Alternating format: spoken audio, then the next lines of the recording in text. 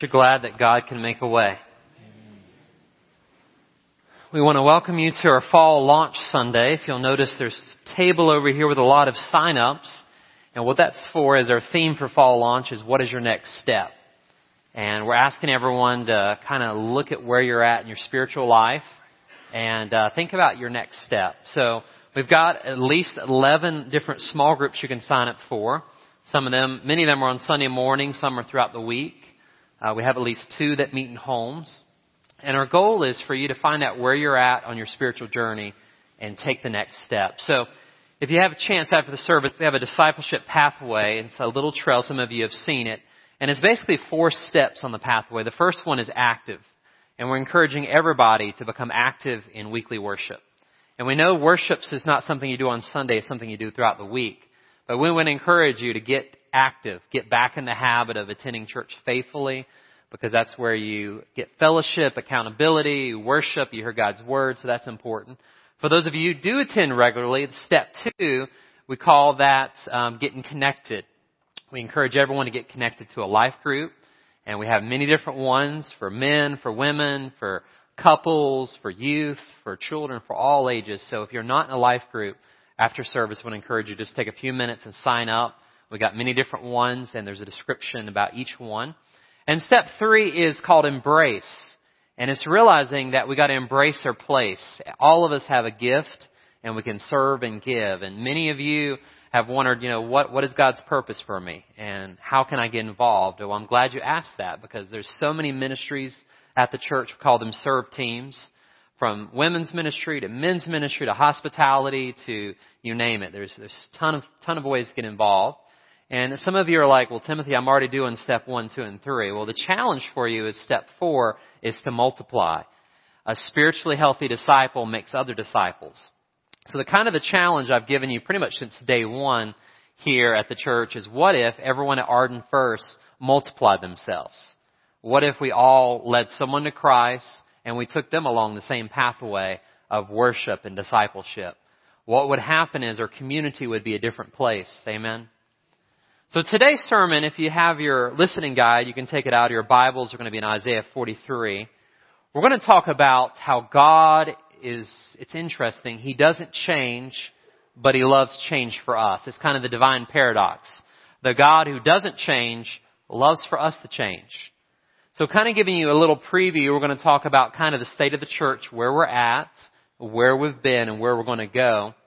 And we're going to look at Isaiah 43 about how the children of Israel, God had done many amazing things in their past. And then God tells them something, hey, don't get caught up on the past, because I'm the God of the new. I'm doing new things all the time. Are you not aware of it? And just like the children of Israel loved what God had done in the past, and sometimes they lived in the good old glory days, many of us can do the same. You'll hear stories about great tent revivals that happen here in Asheville. And I hear stories about Ralph Sexton and the tent revivals and, great revivals that happen.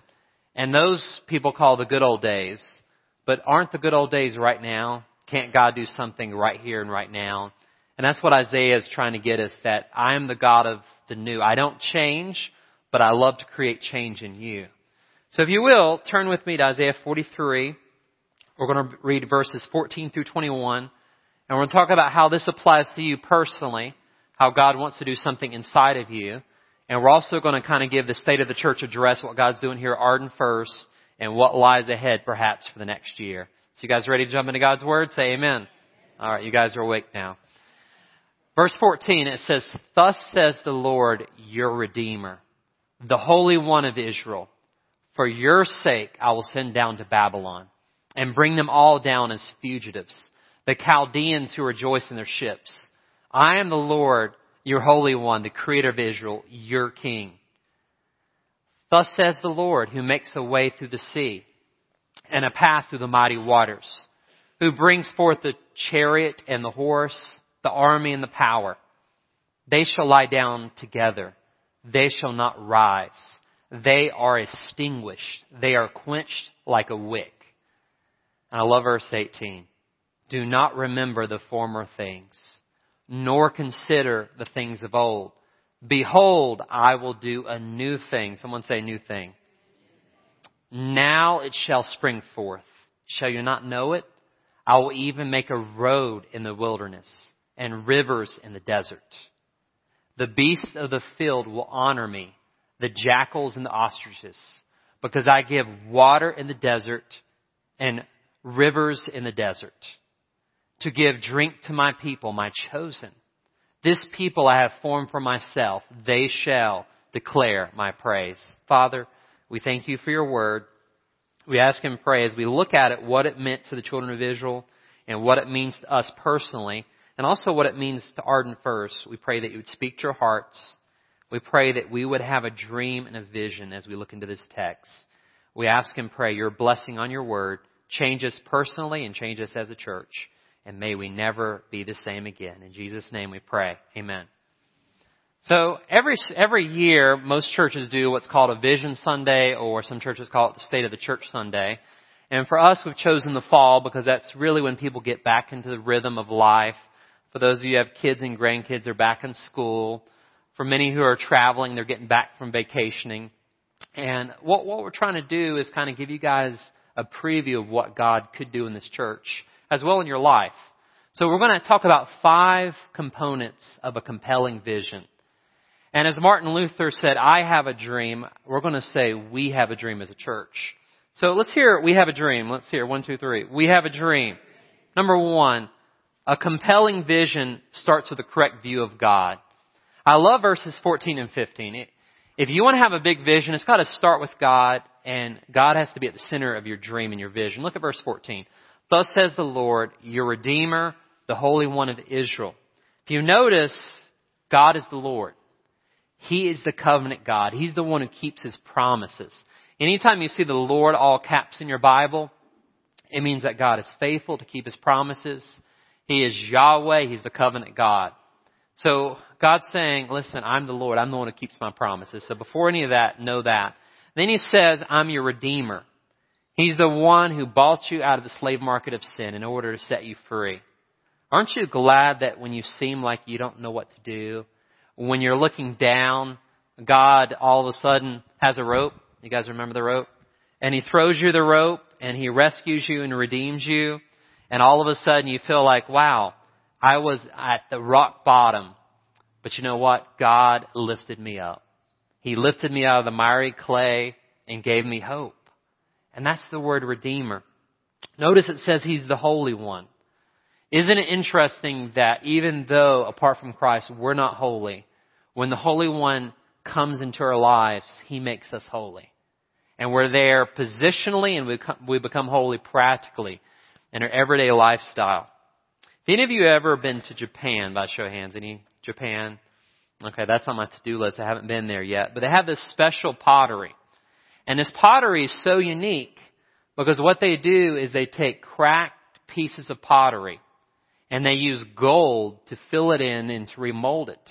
And part of the Japanese expression is there's beauty in your brokenness when it comes together. And they take broken pieces and all of a sudden they make a beautiful artwork that sometimes is more valuable than a piece that had never been broken. Whenever you encounter the Redeemer, the Holy One, He takes your broken lives and through the power of the Holy Spirit, He takes the broken pieces and He puts it back together again. And that's the power of that. We are all just cracked pots until the Lord gets a hold of us. So if you came to this church saying, Timothy, I'm far from perfect, welcome to the club. We are not perfect, we're just forgiven. And because of His holiness, He gives it to our account when we receive Him. He is the Holy One. Amen. On your listening guide, look at 2 Corinthians 5:21. It says, for God, for He made Him, talking about Jesus, who knew no sin, to be sin for us, so that we might become the righteousness of God in Him. Isn't that beautiful? That all of your sin He put on Christ. So having a compelling vision starts with having a right view of God. He's the Holy One. He's the Redeemer. Notice in that verse it says He's our Creator. Did you know the Creator is the only one who can recreate you? Did you know that unless you're in a hard time, you don't need a miracle? So if you're going through a hard time right now, you may be just a good candidate for a miracle. Because if life is good, you don't need a miracle. And I'm speaking to some in this room today that you need a miracle. You need God to step into your time and space, rewrite your human history, because guess what? He can do a new thing. Amen? Number 2, a compelling vision doesn't live in our past victories. A compelling vision does not live in our past victories. Verse 16, it says, "Thus says the Lord, He who makes a way in the sea and a path through the mighty waters." See, what this is talking about is Israel's greatest miracle to this point. Does anybody know what it was? The Exodus and the parting of the Red Sea. Now, can you imagine the Israelites? Can you imagine a pastor saying, "Hey, forget about what God did in the past"? And he's not saying forget about not remembering it to that point. When he says don't remember it, he says don't live in there. Because I'm the great I am. It's not that I was the great I was. Now, I was there, but I'm the God right here, right now. And how many of us are so prone to live in the good old glory days? The children of Israel, they were living in the past because God had parted the Red Sea. They had crossed the Jordan River at flood stage. They had seen all these miracles, manna for 40 years. They had seen miracle atop a miracle. And the prophet Isaiah says, hey, don't remember the former things. And we're going to see that in a few verses. But it says, "He who brings the chariot and the horse, the army and the power, they lie down together. They shall not rise. They are extinguished. They are quenched like a wick." Now, when you think about it, God can make a way when there's no way. You think about the parting of the Red Sea. They were between a rock and a hard place, right? Pharaoh and his soldiers were coming, and they were at a body of water, and there's no way. And all of a sudden, Moses sticks out his rod, the rod of God, and parts the Red Sea. How many of you need God to part the Red Sea in your life? You feel like, man, my job's not working out. This relationship, this marriage is struggling. The same God that parted the Red Sea can do that for your life. The same God who made a way for the Israelites, perhaps 2-3 million, if not more Israelites, can make a way for you. What about the church? Has God done great things in our past as a church? Absolutely. I've heard many stories about 10, 20, 30, 40, some of you 50 years ago, how this sanctuary used to be filled and overflowing. How we have 28 Sunday school rooms, how they were filled to capacity. Those were the good old days. But what about today? Is God able to do something new? And the answer is absolutely. God is doing something new. And I just want to recount what God has done, and He gets all the glory through the church. Over the past year, the church has gone through a lot of what I call upgrades, a lot of new things. Just looking down in the fellowship hall when I first came, the fellowship hall, there was stained carpet and, things weren't looking the best, and all of a sudden the church rallied, came through. Now there's new tile. Now there's a new sound system down there. Now our Wednesday night service is alive and exciting. We've added dinner. Miss Diana, I don't know where she's at, but, started cooking. And all of a sudden, everyone's showing up now on Wednesday nights. The church has really grown. When I think about the kids wing, and we realize the kids ministry is growing, we've got to do something for the next generation. And the church rallied together again. And we've got a whole brand new redesigned kids wing. When I look at the breezeway here, if you remember just a little over a year ago, it was just a hallway. And now it's like a coffee lounge, and people are fellowshipping and hanging out. And sometimes we have to drag you guys in here because church has started. And you love fellowshipping. And that's a good thing. That's why we created that.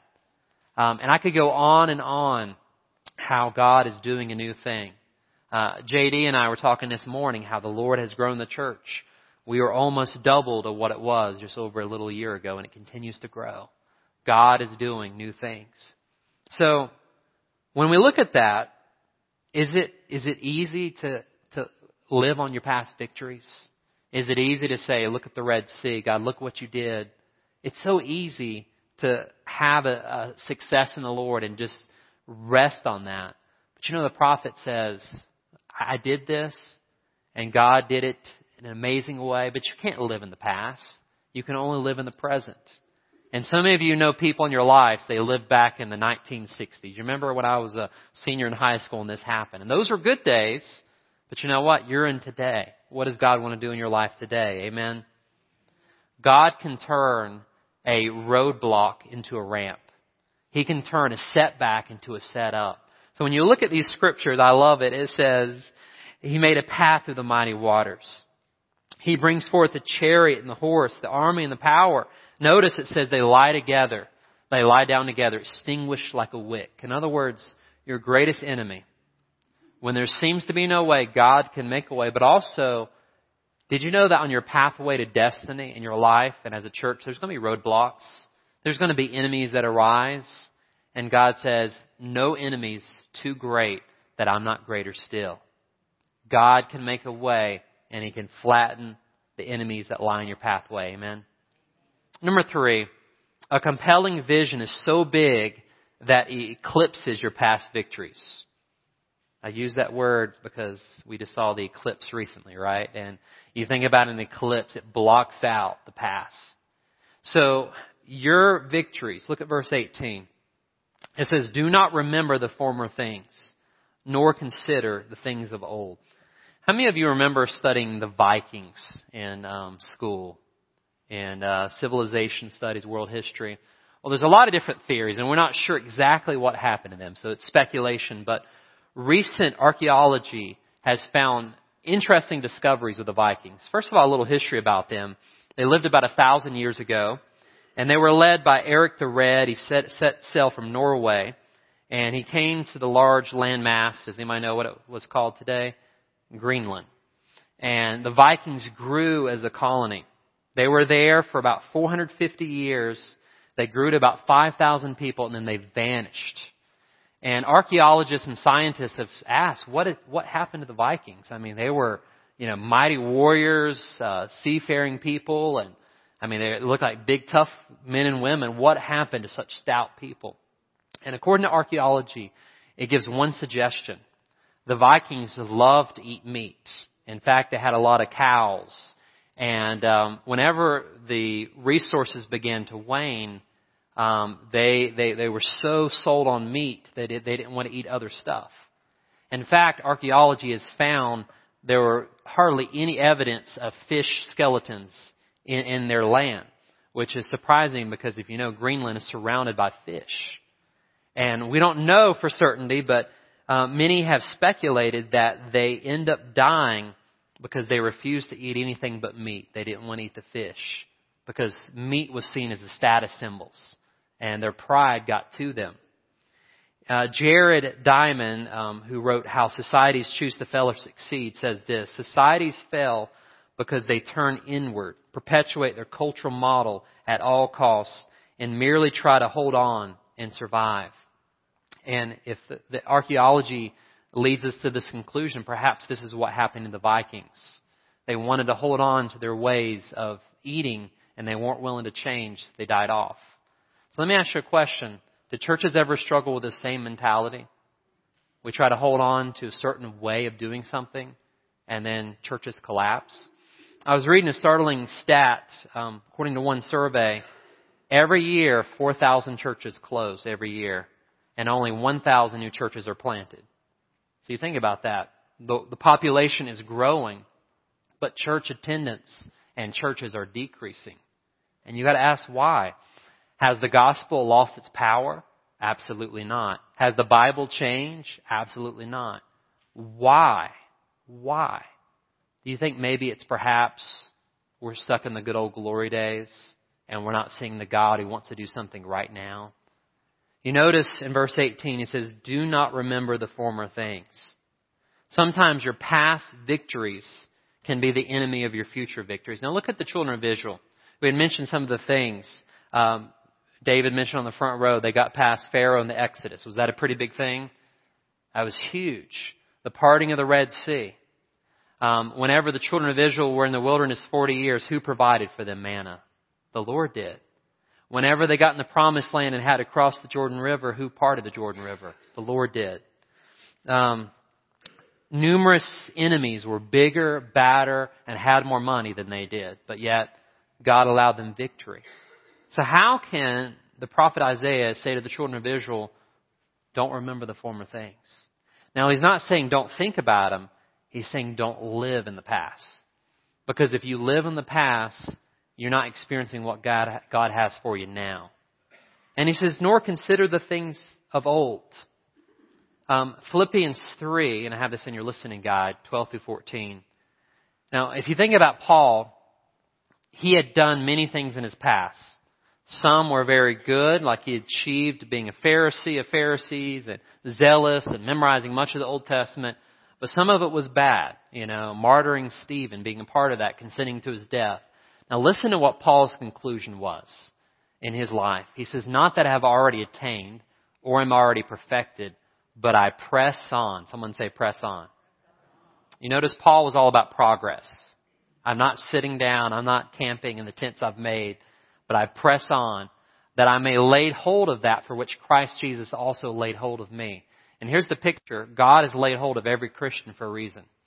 Everyone that can pass the mirror test. You know what the mirror test is? If you put a mirror in front of you and you fog it up, it means you're still alive. You're still breathing.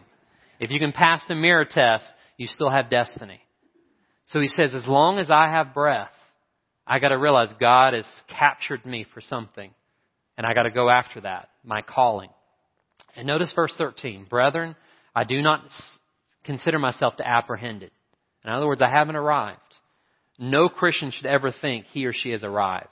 You have not arrived until you have arrived on the other side. I have not arrived, but one thing I do. Notice, not 10 things I do, not 20, not my top 30. One thing. Forgetting those things which are behind. Notice the word forgetting is present tense. So in other words, your past, both bad and good, you have to put behind you. Because it's easy to live in the good old glory days, but it's also to live in the guilt and shame of your past. But notice, we can live in the good old glory days, but we also can live in our failures as well. And if God has forgiven you, does He want you to live in the past failures as well? Absolutely not. I forget those things which are behind me, and notice, I'm reaching forward to those things which are ahead. I press toward the goal for the prize of the upward call of God in Christ Jesus.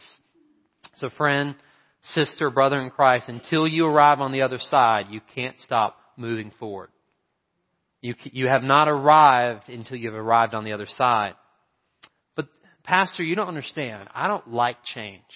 I'm not going to ask you to raise your hand because most of us would.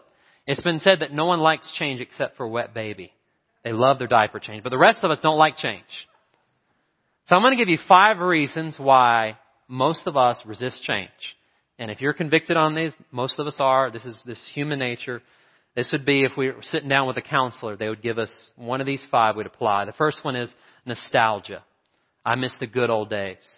Now, you've never said this, but how many have ever heard, I remember back in the 1960s when, or I remember back in the 1980s when.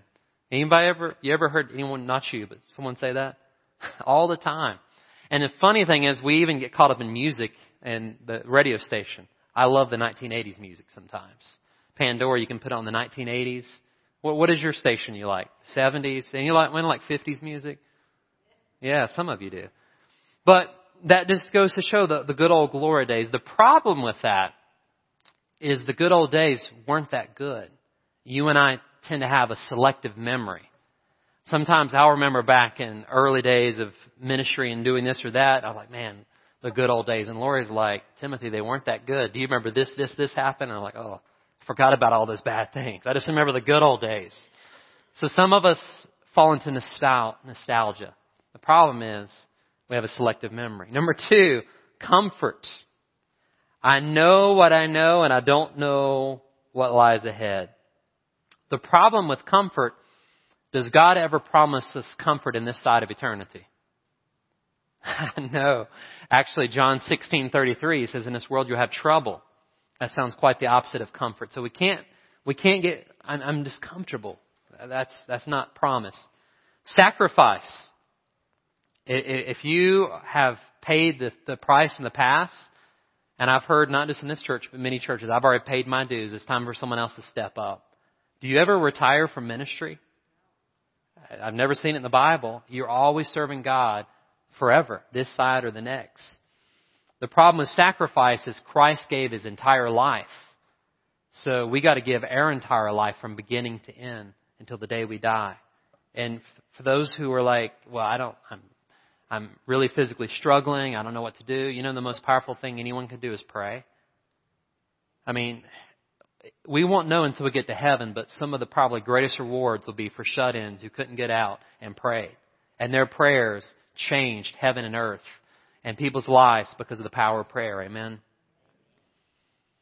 What about selfishness? I like where we are, and if others don't like it, they can get over it.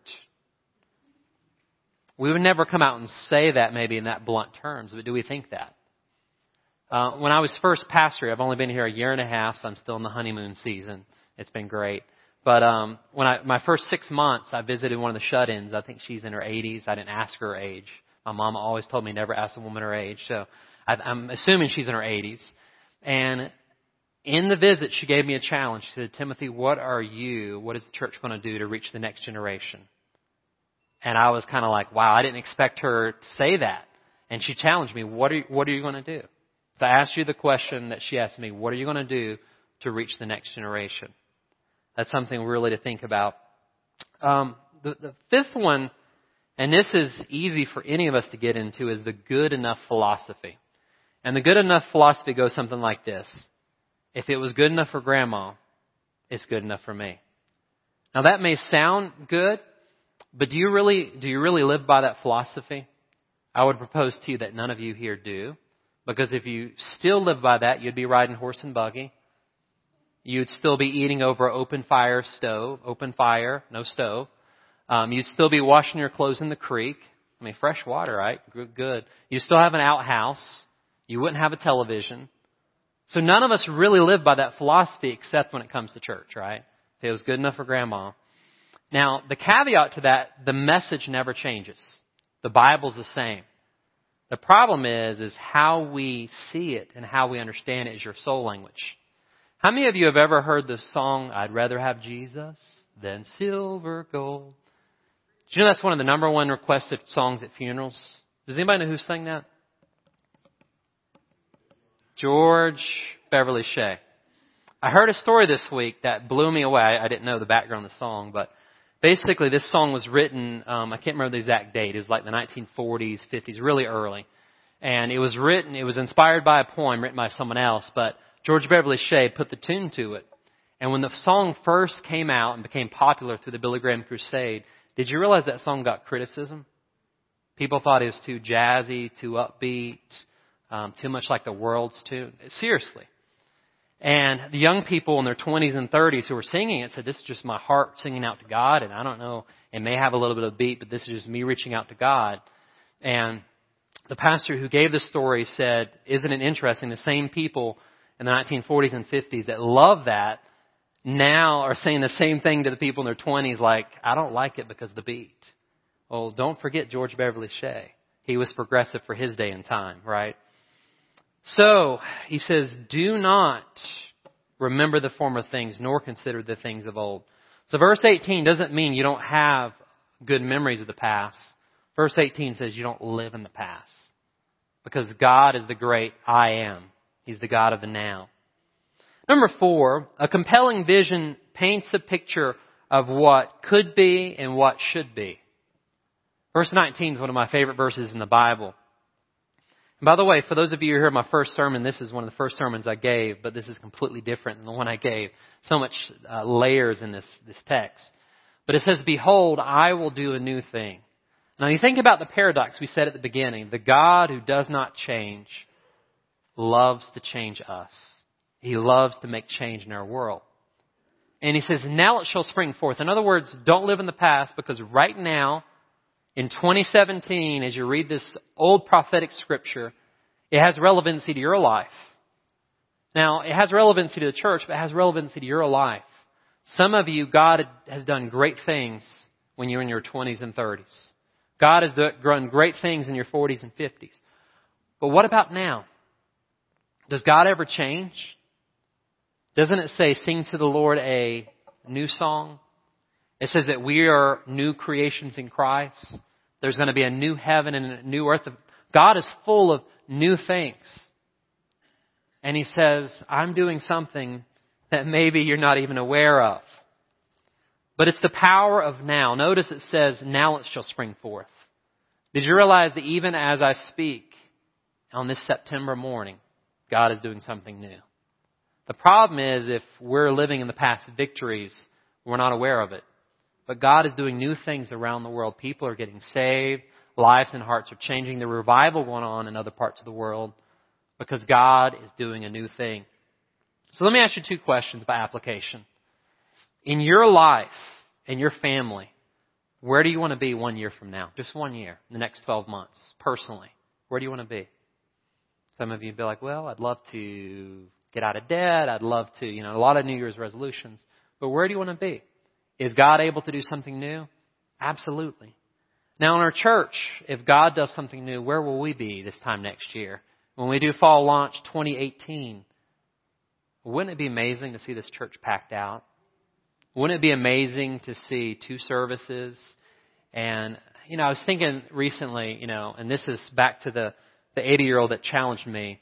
Wouldn't it be nice if Arden First was a church for all generations, where everyone could worship God in a way that they connected with God? Wouldn't it be amazing, what if that your kids and grandkids just beat down the doors to come to church? I mean, that's something that God wants to do, because He wants every man, woman, and child to enter into a relationship with Jesus Christ. The message never changes, but the methods have to change so that we can speak the soul language of a new generation. Amen.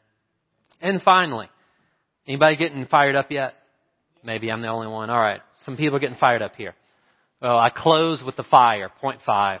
A compelling vision is bigger, someone say bigger, than one's greatest imaginations. How many dreamers do I have out there? Do I have any dreamers? Something I talk to the Wednesday night crowd a lot. And by the way, if you miss Wednesday night, you miss a lot, because I tell them stuff I don't tell you. So just saying, there's some secrets there. Some stories and different things. But one thing I talk to the Wednesday night crowd about, isn't it interesting that it says in the last days the Holy Spirit will come, and it says young men will see visions and old men will dream dreams? Now, isn't dreaming dreams the sport of a young man or a young woman? Why is it that when the Holy Spirit comes, people start dreaming again? Because a dream is meant to live beyond your lifetime. You may lead someone to Christ, and they may become the next Billy Graham. You may do something small, and it may have a ripple effect that still continues on 200 years after you're gone if the Lord tarries. Old men and women dream dreams. Okay, let's look at the text. It says, I will make a road in the wilderness. Now, notice how God reverses the Exodus. And by the way, one thing I didn't point out, this is really cool. According to scholarship, conservative scholarship, this prophecy was given at least 120 to 140 years before Israel got carried into Babylon. And they were in captivity, I believe, 70 years. So Isaiah prophesied this 200 years before it happens. And it did happen in history. 200 years before it happened. So, wow. Isn't God amazing that He can predict things before they happen?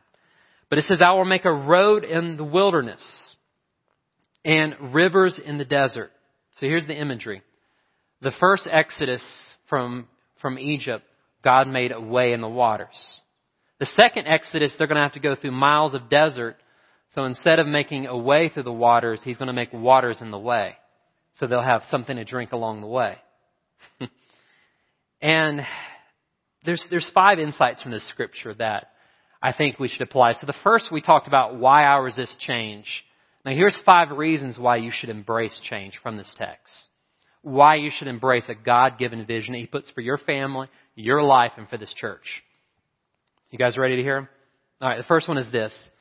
We've already mentioned this, and we sang a song about it. God will make a way when there's no way. So some of you resist change because it's too hard, right? Well, if God can make a way through the waters, and He can deliver the children of Israel out of Babylon back to their native land, hundreds of miles away through the desert, God will make a road in the wilderness. He will make a way when there's no... So you're like, I can't? That's okay, because when you can't, God always can. Kind of get Number 2, God will make a provision for the vision. He will make provision for the vision. Some of you are like, we don't have... Think about your life personally. I don't have enough money. I asked the question, if money was not an option, no limitation, you could dream, what would you do? We're like, well, I can't think that big. And in church, we say, we don't have the money. Let me read this text again. Rivers in the desert. Now, a desert is a dry place where there's no sustenance. But God can make rivers run through your desert. So every God-given vision has God-given provision. So never let resources. Think about who owns the cattle, on 10,000 hills? Or something. He owns it all. So never let money limit your vision. Number 3, God's vision is so big that it overflows onto others. Now, I love verse 20. Verse 20 will make even a First Baptist white preacher want to run the aisle, shout, even maybe make a Methodist spin around. It says, the beasts of the field will honor me, the jackals and the ostriches. So, okay, jackals and these wild animals, what do they have to do with God making a way when there's no way and rivers through the desert? I mean, to talk about animals in this text seems a little out of place, right? Here's the imagery.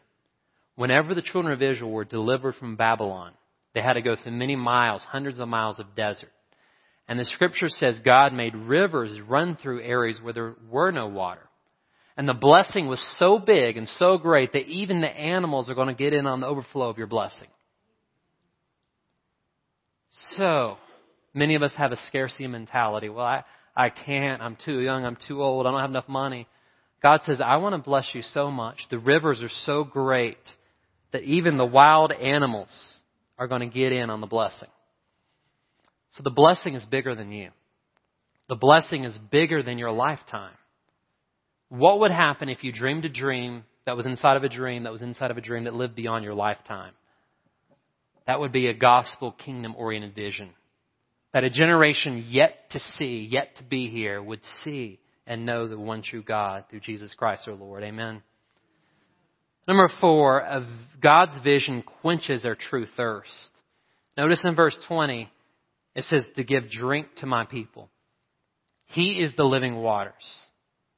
He's the only one that can quench your thirst. We can drink the waters of this world, but they'll never quench.